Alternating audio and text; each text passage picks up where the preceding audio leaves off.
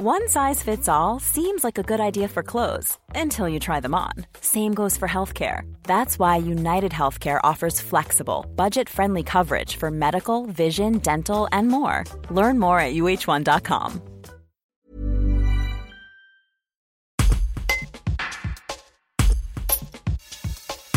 Les élèves de l'école publique de Baza à Aubenas écrivent un livre autour de la fermeture annoncée de leur école d'ici la fin de l'année.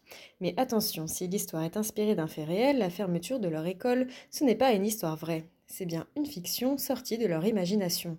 Un reportage d'Isabelle Gonzalez. Alors, l'idée, c'était d'accompagner les enfants dans la fermeture de l'école. Parce qu'il me semble que c'est difficile pour des enfants qu'on leur ferme leur école. Et pour les accompagner, on a eu cette idée d'écrire un livre. Donc c'est pour ça qu'il est question de la fermeture de l'école dans le livre et on s'est fait aider de professionnels pour faire un projet le plus abouti possible. Alors Sébastien Gaillet, vous avez fait plusieurs interventions à l'école.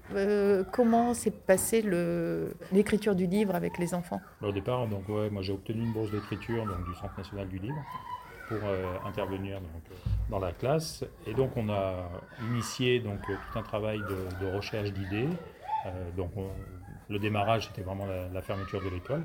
Mais après, sur la construction de l'histoire, la création d'une bande avec des fantômes qui viennent aider quelques enfants de l'école pour essayer de contrecarrer le plan de la municipalité de fermer cette école. Quel a été votre rôle dans l'accompagnement des enfants ? C'est de mettre en forme leurs idées et de leur faire construire une histoire qui ait un fil rouge, que ça puisse être cohérent et que ça s'inscrive dans une réalité, même si c'est que de la fiction en fait, puisque tous nos personnages n'existent pas. Et c'était vraiment intéressant de travailler avec les enfants sur cette dimension en fait entre une école qui va fermer et à partir de ce fait, cet événement, on construit une histoire qui puisse tenir la route et qui permette aux enfants d'échanger, de parler de cette histoire et de mettre en forme leurs idées. Alors j'ai observé que pendant cet atelier, les enfants insistaient beaucoup. Ils veulent absolument que ce soit leurs mots qui soient utilisés. Ils réclamaient des mots d'enfants. Marlène, vous adhérez à cette idée ?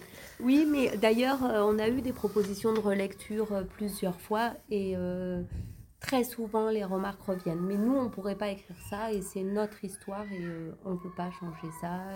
Et ils reformulent et il y a un gros travail justement de vocabulaire, de formulation qui permet aux enfants de faire en sorte que ce soit leur histoire. C'est vraiment quelque chose qui leur appartient à eux.